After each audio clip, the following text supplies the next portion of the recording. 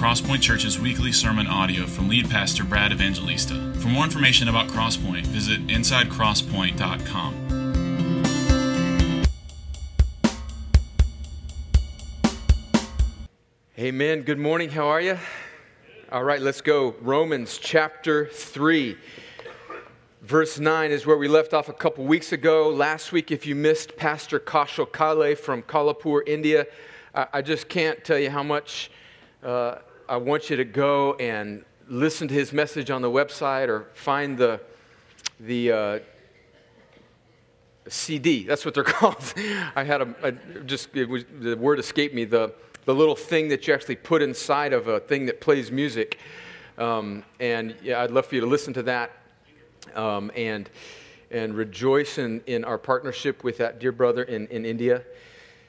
As you're looking for Romans 3, if you don't have a Bible, as always, I want you to use one of the ones that's in front of you. You can keep that Bible. If you don't own one, that's our gift to you. We'd love you to keep it and read God's Word for yourself. And if you're seeking, looking for a church or investigating the Lord, we think that this is a good place for you. And one of the things that we do here is just work our way through books of the Bible primarily. And we find ourselves in Romans chapter 3, verses 9 through 20.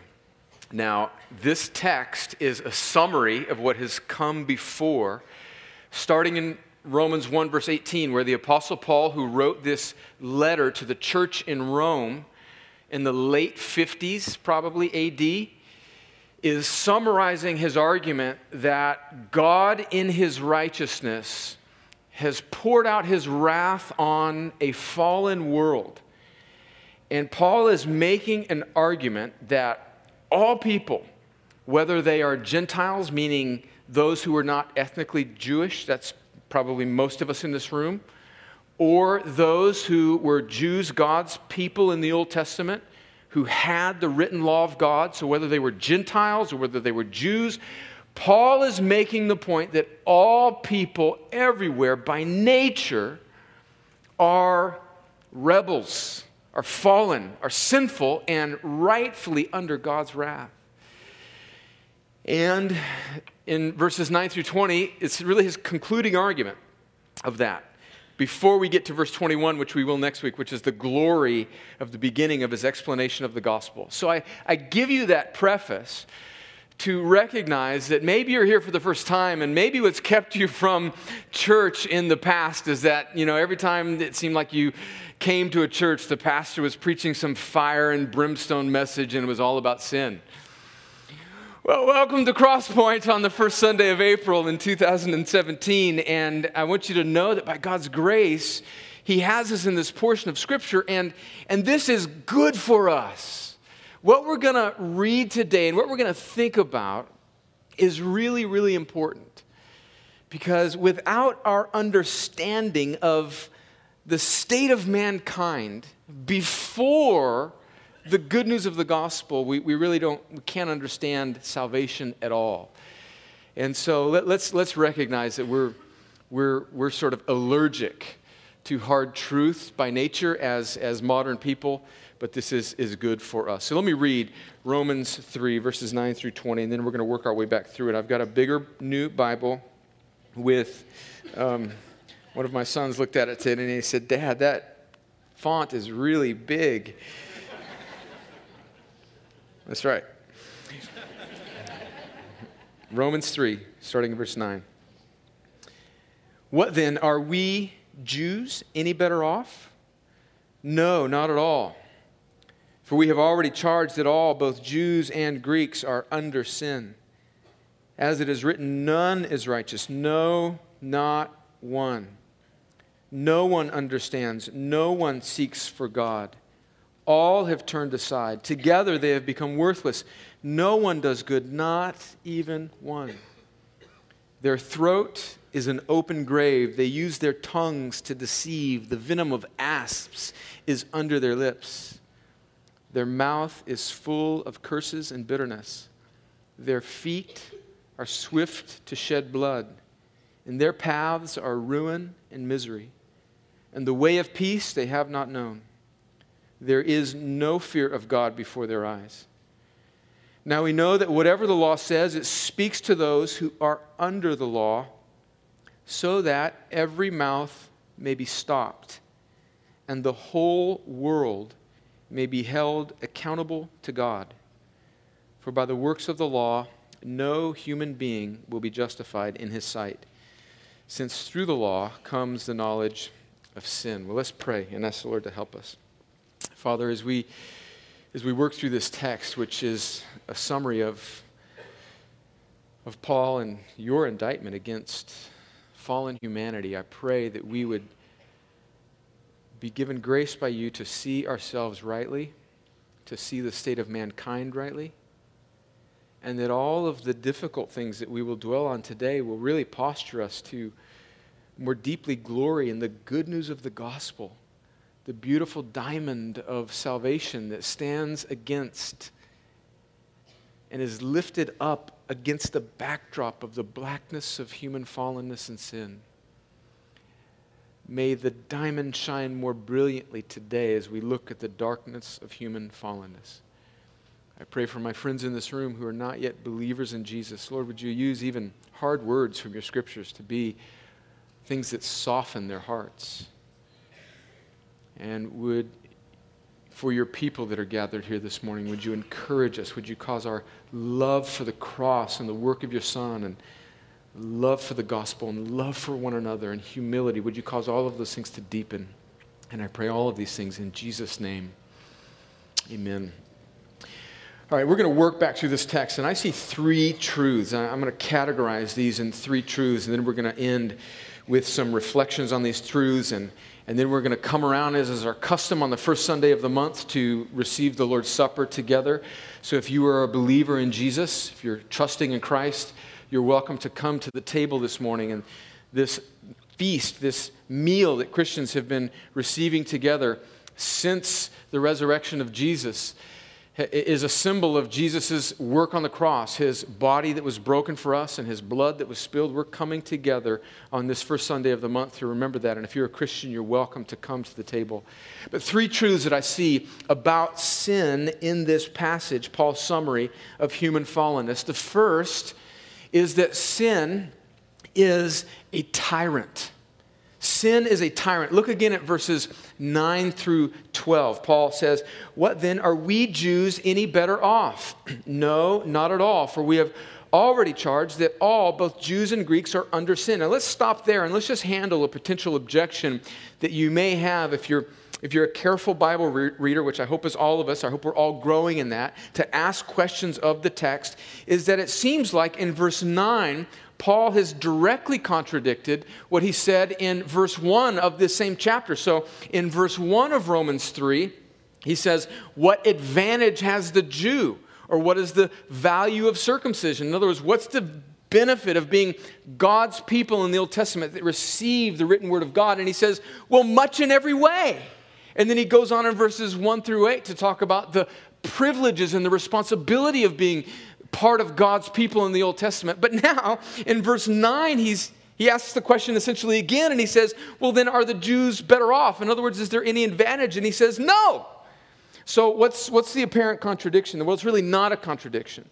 I think what's going on in verses 1 through 8 is that Paul is saying that to be part of God's people in the Old Testament, to receive God's word, came with it many graces and much responsibility. So in that sense, certainly God's people are better off. Just like it's better off to be born into a Christian home, to have Christian parents who love the Lord, to grow up in a Bible-believing church. Certainly that's a grace, that's a goodness of God.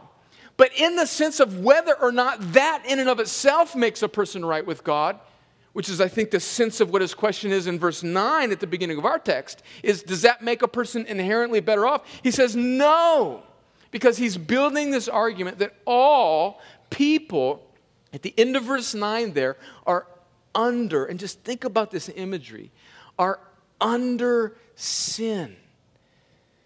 Sin is a master, a tyrannical master that comes to hold people down. Now, I wish I could sing. I have a family full of people that they can all, everybody else in my house can sing except for me. In fact, most parents like to encourage their kids, and when I was a little kid and I would sing in the back of the seat when we'd take road trips, my parents would stop and say, please don't sing. Like, that was me. But I love the opening scene of Les Mis, and they're pulling that boat. It's a musical that was made into a film a few years ago, and they're pulling that boat. These slaves are pulling this huge boat into port, and they're singing this song. I won't sing it for you. I'll spare you. But they're saying, look down, you'll always be a slave. Look down, you are standing in your grave. And that's the picture here that Paul paints for us, is that sin has come and has put mankind under its power. The Apostle John, towards the end of the New Testament, says this in 1 John chapter 5 and verse 9. He says, we know that we, speaking of Christians, are from God, and the whole world, meaning everybody else, lies in the power of the evil one.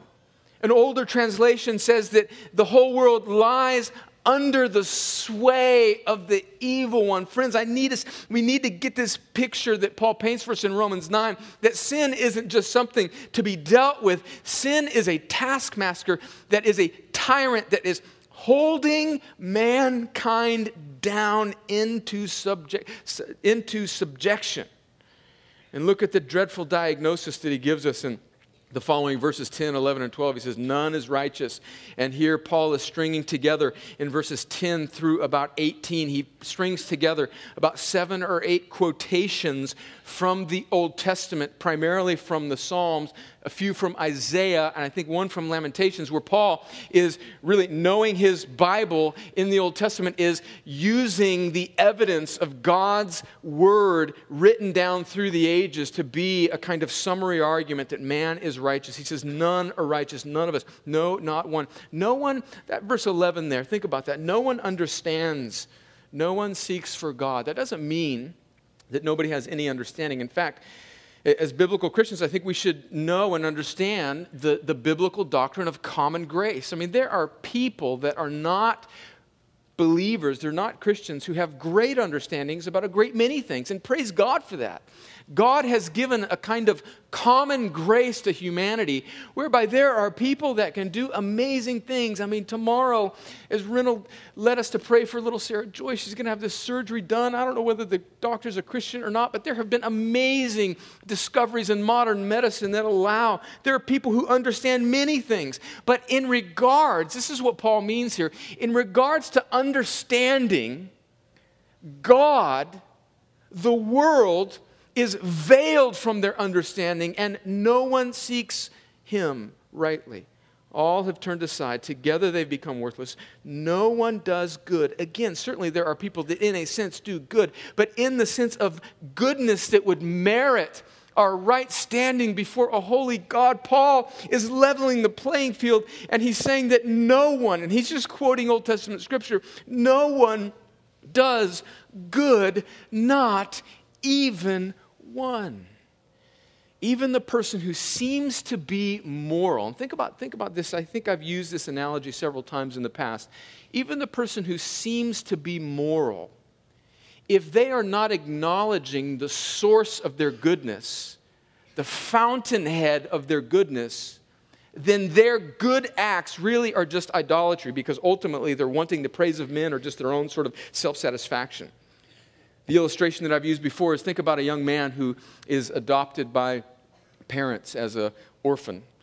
And he grows up with all the benefits of this family who raises him well, and they send him to an Ivy League school, and he gets a great education. He majors in finance. And then right out of college, he gets a wonderful job on Wall Street where he's this investment banker, and he makes all of this money. And he goes about doing good things with his money for underprivileged people around the world. But let's say that when this guy graduates from college after receiving all of these benefits from the source of his blessing, which is his parents, he never acknowledges his parents. In fact, when his mother tries to call him, he doesn't even answer the phone. just doesn't even acknowledge them, just cuts them off. We wouldn't say that that guy's good. We would look at him, and first of all, we'd slap him and say, call your mom, first of all.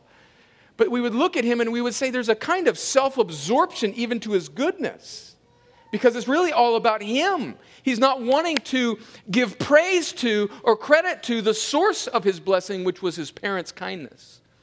Well, in an infinitely greater way, mankind, apart from acknowledging his Creator and worshiping his Creator, taints all of his good works. And it makes even his good works that God may use in common grace not worthy of anything as far as saving him before a holy God. Mankind is under sin. And this has left man in his natural state. The doctrine of sin tells us that sin hasn't just caused us to not be able to do good. It has spiritually killed us. Listen to what Paul says in Ephesians chapter 2, verses 1 through 3. I think I've probably read this passage more than any other, this chapter, Ephesians 2, maybe than any other passage. I think it's so important. Ephesians 2, verses 1 through 10, I think is one of the most important paragraphs in the whole Bible. Let's just read the first 3 verses. Paul says, "And you were dead." He's speaking to the Ephesian church here. You were dead. I think what he means there is not physically, but spiritually separated from God, spiritually dead in the trespasses and sins in which you once walked, following the course of this world, following the prince of the power of the air. Who's that? Well, that's the evil one that we read about in 1 John 5:19, the evil one under whom the whole world is under his sway, the devil, the spirit that is now at work in the sons of disobedience, among whom we all, meaning all people, once lived in the passions of our flesh, carrying out the desires of the body and the mind, and were by nature, means you're born that way, by nature, children of wrath like the rest of mankind. So he's addressing these Ephesians Christians, and he's not saying this is who you are, this is who you used to be, praise God. Let's not forget the gospel. But he's speaking then about all humanity, and he's saying that all humanity in its natural state is sinful, fallen, dead objects of God's right wrath. Sin is a tyrant. John Stott, in his commentary on Romans, defines sin in this way, and I think it's a helpful sin, because when we think of sin, we tend to think of maybe actions, and certainly we should think of it in that sense. But I think we need to go deeper to look at the heart of what is going on there. And this is what Stott says. Sin is the revolt of the self against God, the dethronement of God with a view to the enthronement of oneself. Ultimately, sin is self-deification, the reckless determination to occupy the throne which belongs to God alone. So do you see that? We tend to think of, oh, he's doing this, but there's actually something going on. There's a deeper root that gives rise to the fruit of sin, and that root is this self-worship where we are trying to put ourselves in the place of God. And I think Stott rightly captures that. That's what mankind has done, and mankind has given himself over to the tyranny of sin. So just a biblical truth here before we move on to the next block of verses. And the next truth I see is that I think clearly we can deduce from this is that really there are only, I say this often, I think it bears repeating, there are only 2 types of people really in this world. Those who are, as Paul puts it here in Romans 3, under sin, and those who are not under sin, who have been freed from sin's tyranny by Jesus' work on the cross, those who are under grace or in the Lord. So there are those who are in sin, under sin, still captive, and those who are freed and redeemed and made alive. And we tend to categorize people in all sorts of other categories, but I think it's helpful for us. It's like ammonia underneath our spiritual nostrils. It wakes us up and reminds us that there aren't black people and white people and brown people and Asian people and Scandinavian people and Californian people and Southern people. Don't give me any jokes about California. I know we're kooky, but we're really still, all of us fall into one of those 2 categories. There are really only 2 types of people in the world. those who are under sin, with sin as their tyrant, and those who have been freed by Jesus' work on the cross. Sin is a dreadful tyrant. Truth number 2, I'll put it up on the screen and then we'll read verses 13 through 18. Sin is pervasive. It's so pervasive. And I think that's what Paul is getting at here in verses 13 through 18. Let me read it again. He says that their throat, again, stringing together, compiling some quotes from the Old Testament. Their throat, speaking of all humanity in their natural state of sin, is an open grave. They use their tongues to deceive. The venom of asps, snakes, is under their lips. Their mouth is full of curses and bitterness. Their feet are swift to shed blood, and their paths are ruin and misery. And the way of peace they have not known. There is no fear of God before their eyes. Boy, that's a stinging indictment. Let's just stop here and confess that we don't tend to think of ourselves in our natural state before we came to Christ in those terms, and we'll get to that in a little bit later.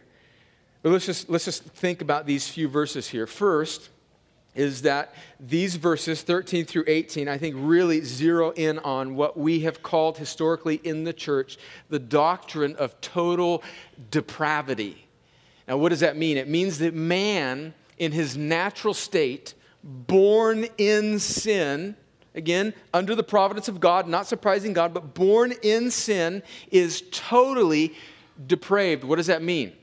It doesn't mean that man is as bad as he could be, but it means that every aspect of mankind, every aspect of every person's nature, their heart, their mind, their emotions, their motivations, everything is fallen and separated from God. Man could be worse, but man in and of his natural state can do nothing to make himself right with God.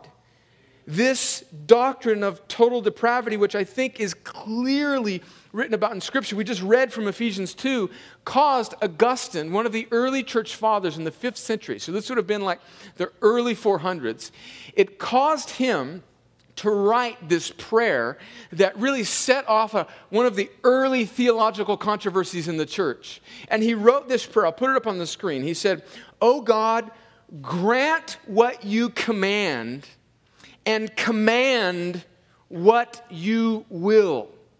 So let's kind of stare at that prayer. Here's Augustine writing in his autobiography called Confessions. He's wrestling with his nature that God has rescued him, and he's looking back on his life, and he's realizing that before God awakened his heart, that he was completely captive to sin. And he wrote this prayer, "God, grant what you command and command what you will." Now let's look at the second part of that sentence. Command what you will. I think all of us, regardless of where we are theologically, would look at that and say, okay, God is sovereign, he's the creator, he can command what he wills. There's not much objection there. But let's look a little bit closer at the first part of Augustine's prayer. He says, grant what you command. Augustine is, I think, rightly and biblically shining light on the complete inability of man. That God can ask of us whatever he wants, but we are unable to obey it in our natural state. Why? Because we are under sin. We're held captive. We're under the captivity. We're slaves to sin. We are not, by our sinful nature, free. Do you see that? And so God can command what he wills, but God must also give or grant the ability to obey what he commands. Do you see that? And there was this British monk during that time named Pelagius, who came to Rome around the time that Augustine wrote this prayer. And he saw really some of the immorality of the church at the time, and it angered him. And he read Augustine's prayer, and it angered him because he felt like he was wrongly understanding what Augustine was saying, and he felt like Augustine's prayer was giving mankind license to just sort of stay in his sin. In other words, well, I'm just going to do, God's going to have to do what he's going to do. A kind of, what's the word I'm looking for? Like an antinomianism against the law. Like God's going to do it or else I'm just going to stay in my sin.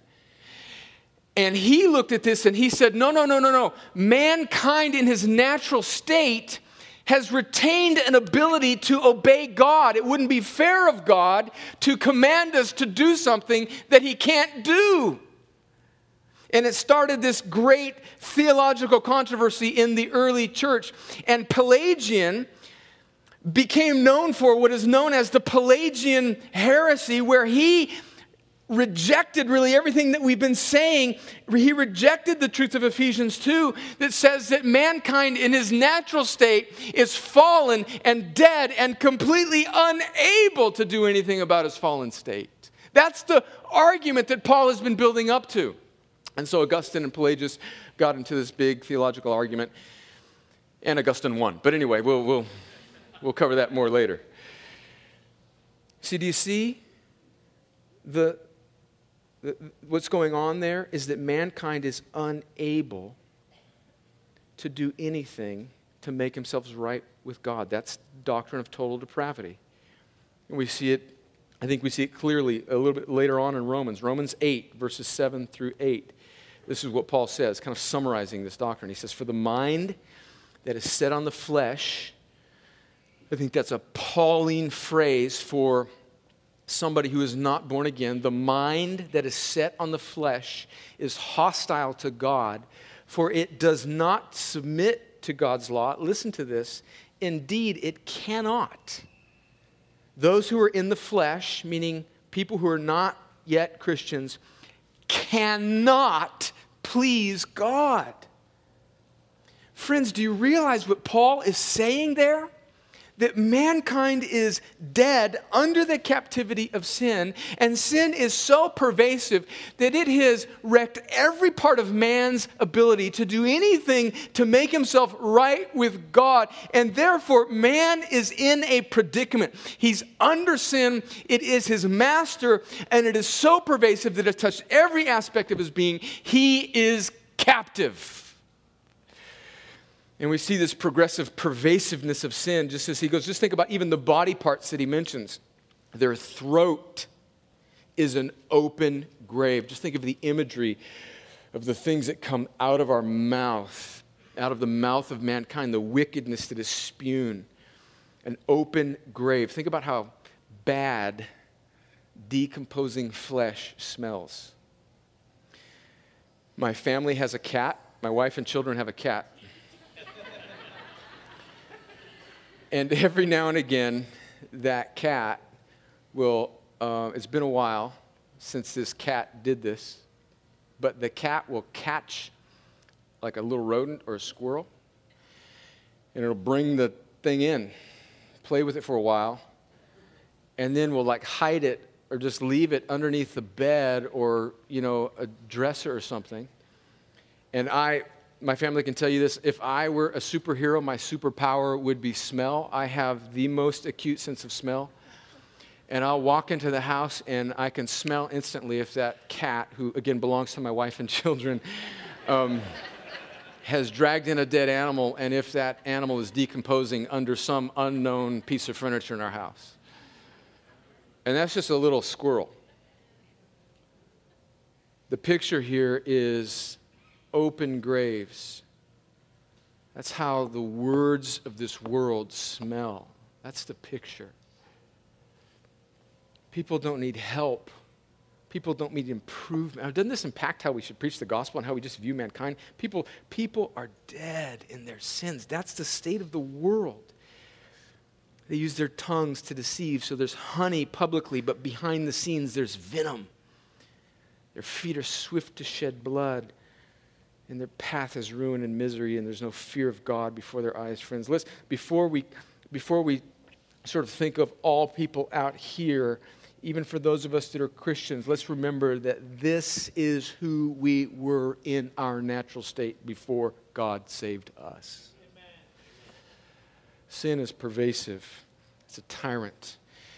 And then finally, notice that sin is universal. Verses 19 and 20, sin is universal. Paul says, now we know that whatever the law says, and I think there he's referring not just to the general law of revelation that he's spoken about in Romans 1 a little bit, like the law that's written in the heavens, that all people should be able to see, just the beauty of creation that should draw them to God. I think here he's specifically talking about the Old Testament law. Now we know that whatever the law says, it speaks to those who are under the law. I think meaning the Old Testament Jew, so that every mouth may be stopped and the whole world may be held accountable to God. For by the works of the law, no human being will be justified in his sight, since through the law comes the knowledge of sin. So let me trace what I think Paul's argument here is. He's saying that God's privileged people, the Jews, had this law, this written revelation of God's way and God's plan and God's holiness. And it was never really intended to save, but it was intended to come and be like a light that illuminates the sin that existed even before the law came. The garden in Genesis 3, Adam and Eve's fallenness and the wretchedness of mankind, mankind's fallen state happened before the law. The law then was given not as a means of salvation, but as a means of illumination to indict the world. And now God's people have been indicted by that law. And as a result, knowing that God's special privileged people couldn't follow God's law, then where would that leave the rest of the world, the whole world? Paul then, I think, rightly concludes, especially after his argument in Romans 1, that all people, whether Gentile or Jew, are now held accountable to God. Accountable.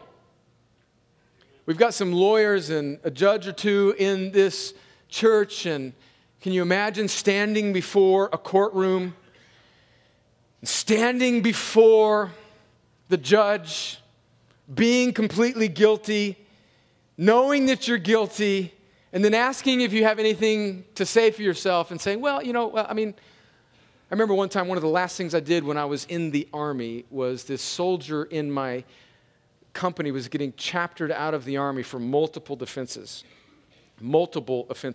He was just not a good soldier. And I was standing before the brigade commander who was straight out of central casting. I think this guy was crusty, angry, tall, mean, and his breath was horrible. And this colonel, it's like he had a cigar stitched to the side of his lip. Like he just always had a cigar. And when he'd yell at you, it would kind of bounce. And I remember one time we were on a training mission, and he came by my platoon, and he was asking me to brief my plan. And I said, well, this is going to happen. And he said, well, what if that doesn't happen? What's your contingency? And I said, well, sir, if this doesn't happen, then I hope. And he yelled at me, and he said, Lieutenant, hope is not a strategy in the United States Army. And anyway, I'm still scared of this guy. In fact, he became a general, and then later on, he became the general in charge of the Katrina cleanup effort. And he was on TV and CNN a few times, and reporters would ask him stupid questions, and he would chew these reporters out, and I'd be like, I know where I feel you. But we were standing before this colonel, and this kid was getting an Article 15 or whatever, getting chaptered out of the Army. He's at parade rest. We're standing there. I'm just trying not to shake. And the colonel just asked the obligatory question, do you have anything to say for yourself, soldier? Meaning, I just got to ask you that, but don't open your mouth. And this kid, oh man. This kid's standing at parade rest, and he breaks out of parade rest, and he says, well, sir, I just want, oh, goodness. Before he could finish his sentence, a fireball of profanities and whole lots of other things came and melted our eyebrows off. Think about standing before the holy, righteous creator of the universe and offering some sort of excuse. And Paul is saying here that all of us are accountable to God. We're all accountable to God. We've all got different stories.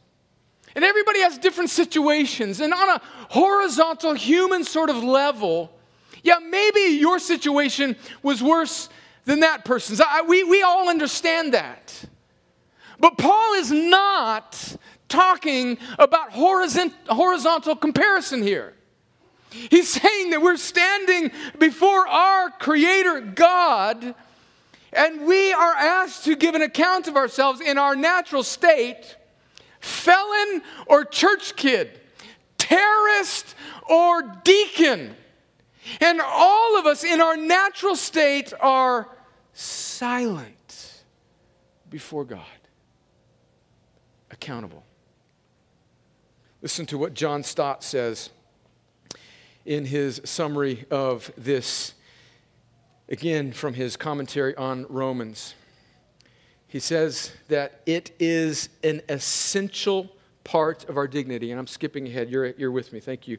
It is an essential part of our dignity as human beings that however much we may have been affected by negative influences, we are not their helpless victims, but rather responsible for our conduct.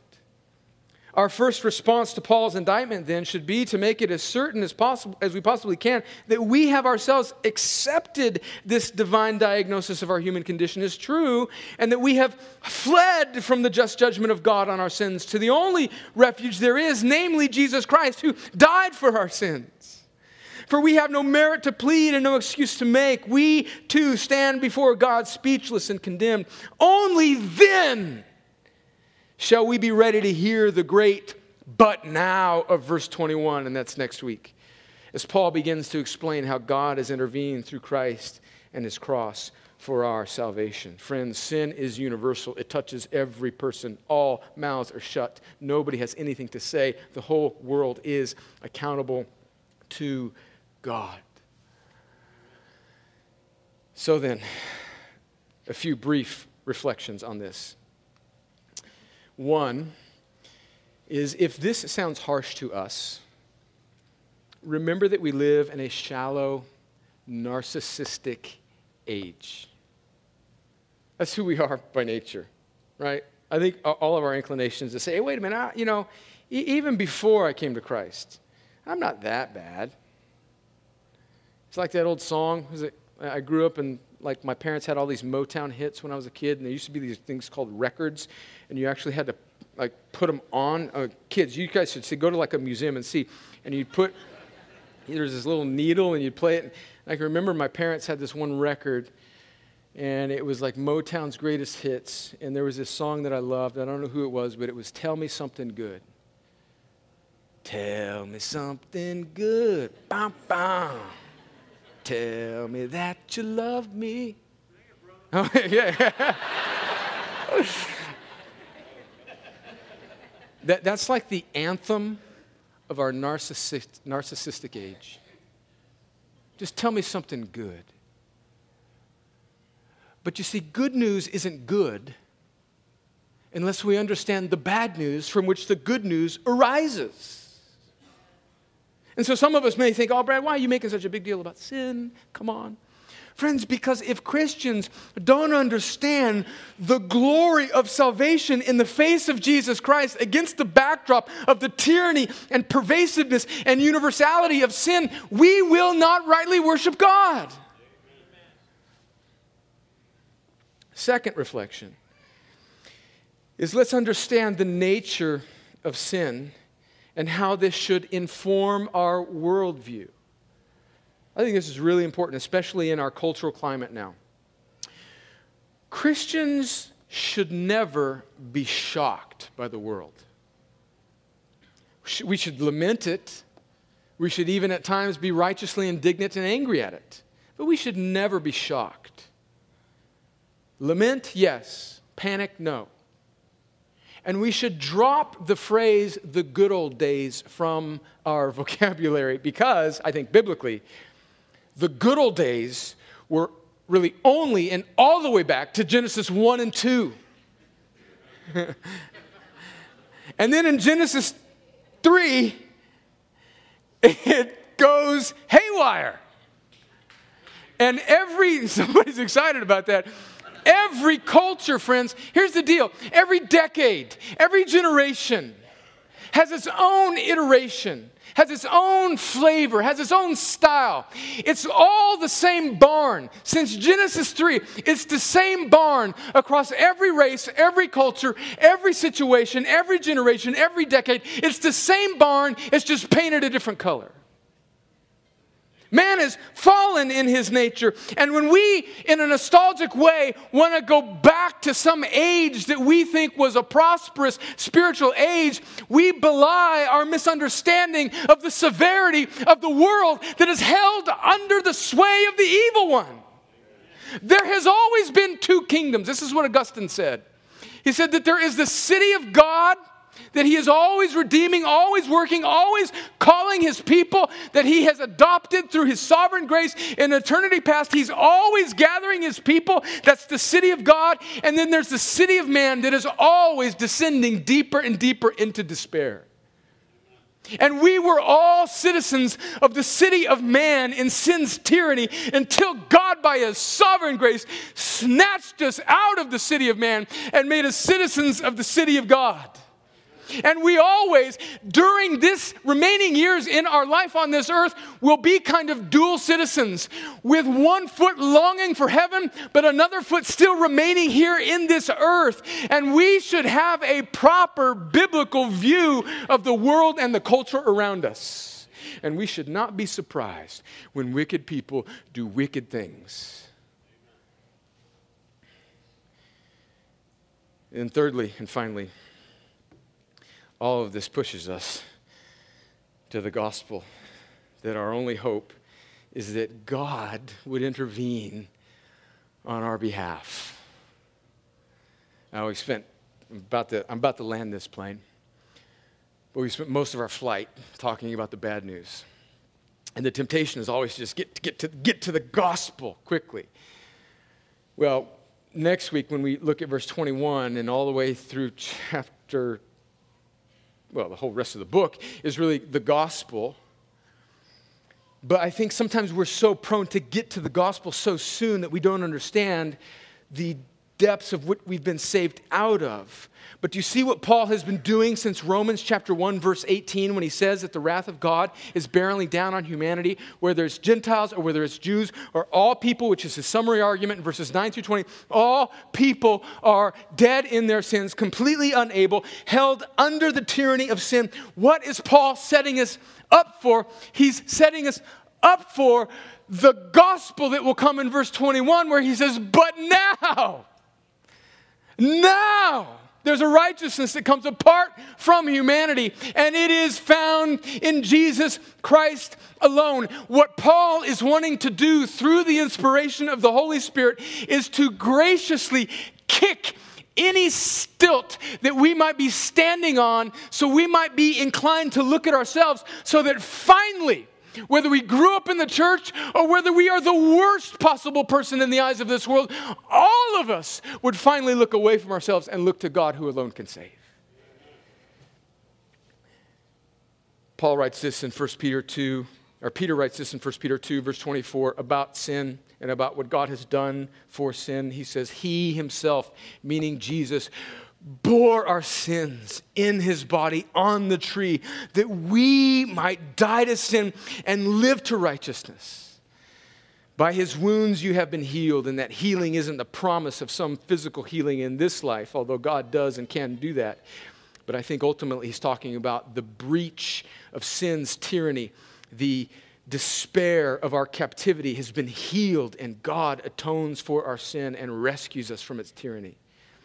1 Corinthians 15, verses 3 and 4, for I delivered to you as of first importance what I also received, that Christ, this is what Christ did for our sin, that is our tyrant, is our master, is pervasive and is universal. This is what Christ has done for his people who were in that state. Christ died for our sins in accordance with the Scriptures, that he was buried and he was raised on the third day in accordance with those Scriptures. In other words, Jesus takes the penalty for sin, which was our master, and frees us from it.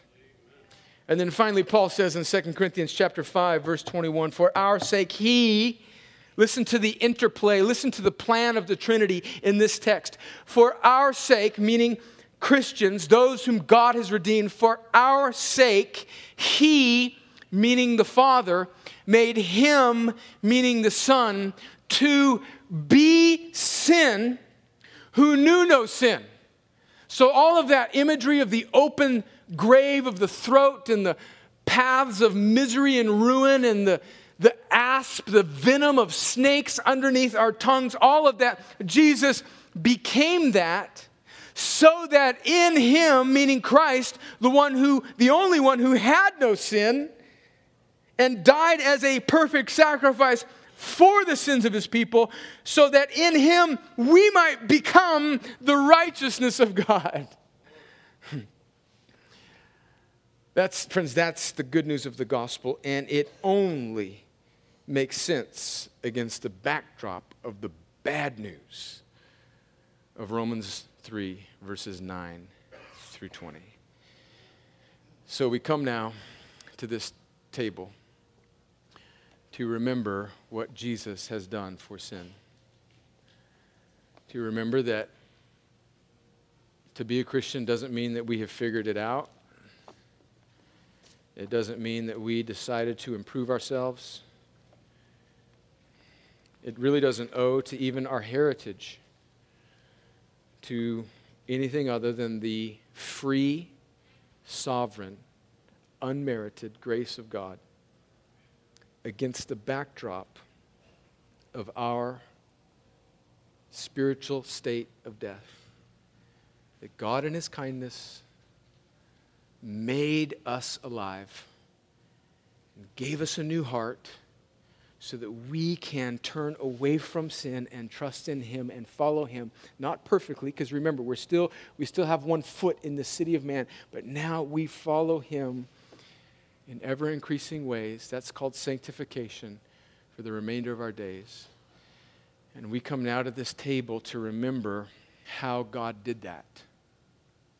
By causing his perfect Son to become a man, to lay down his life as a substitute on the cross, to bear his wrath, to absorb it, to extinguish it, to satisfy it, to remove it, to defeat it, to rise again over it, and now to give life to all of his people. If you're one of those people, you're welcome to come to this table and take this bread and this cup, which is a symbol of Christ's work. If you're not one of his people, then you shouldn't come to this table, because we don't want you to confess something that you don't yet believe. But I would say this, that if you came into this room not yet believing, there's nothing between you and the cross. There's nothing between you and freedom from sin's tyranny except your own hard heart. And God, in his kindness, can give you a new heart.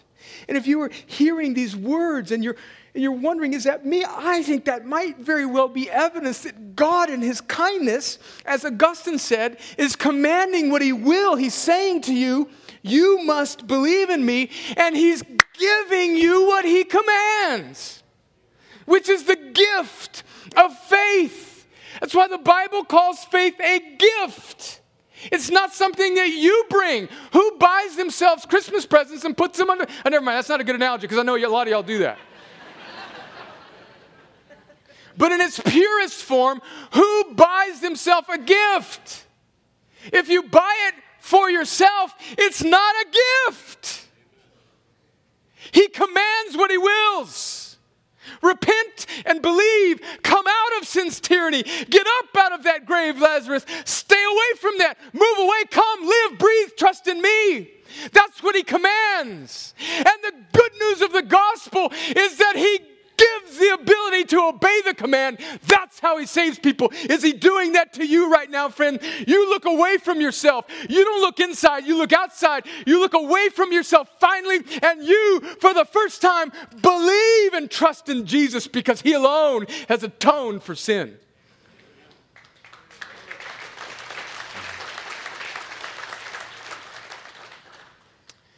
Do that even now.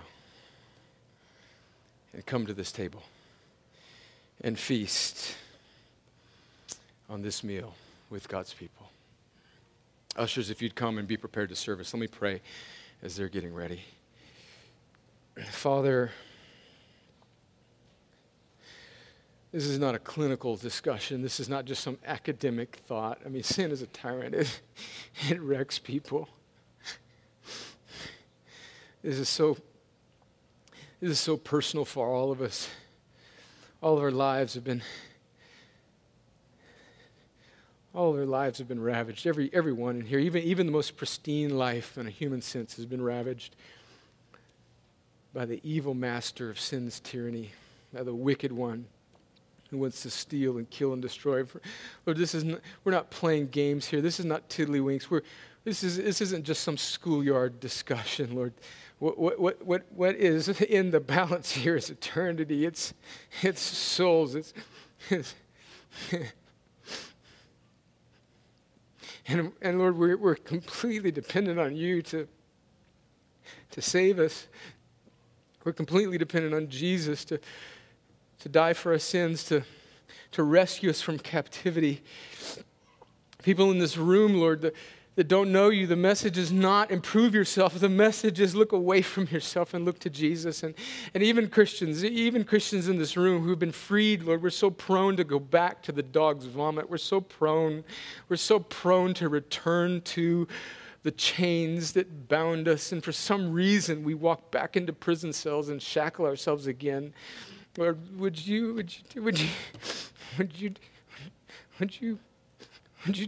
what only you can do this morning by your Spirit for the good of your people and for the glory of your name as we come around this table. Lord, with April 2nd, 2017, would this be a day that spiritually many in this room would mark and say, that's the day that the Lord freed me of that. I've been a Christian for a long time, but that's the day. That's the day that finally I stopped putting those chains around my wrists again. Finally, that's the day that the Lord did that thing in me. And Lord, would there be some in this room who don't know you, that today, Lord, you would command what you will, and that you would grant what you command, that you would give the gift of faith and repentance, and that today they would be given a new heart so that they can turn from sin's tyranny and turn towards faith in Jesus. Lord, today is the day of salvation.